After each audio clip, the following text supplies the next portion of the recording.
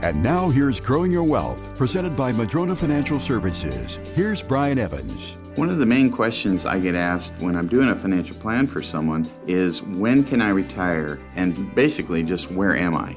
And it's a really important thing to go through this financial analysis because it can be very much life-changing. Most of us that are planning for retirement, saving up our money, putting money in a 401k plan, doing all the things we're doing, we're used to saving money and investing. Now, a lot of times we sometimes might work too many years even because we've done a really good job, but we've never taken the time to really measure that and see what it looks like on a lifetime financial plan. Another thing I've noticed is not only do some people work longer than they had really needed to or wanted to, they also don't spend as much in retirement because they're just concerned about, well, I don't want to run out of money. That's a big problem people have. I don't want to run out of money in retirement, so I just won't spend much. Often I'm finding myself even trying to cajole people with millions of dollars in their retirement plan to spend a little bit more in their life because, I'm not sure if I'm going to make it. But after we do a financial plan, often they look at that and they go, wait a second, I could double my spending, I could triple my spending, and I'm still got plenty of money to leave to my heirs or my charities or whatever I'm interested in, and I have lots of security if I invest this right.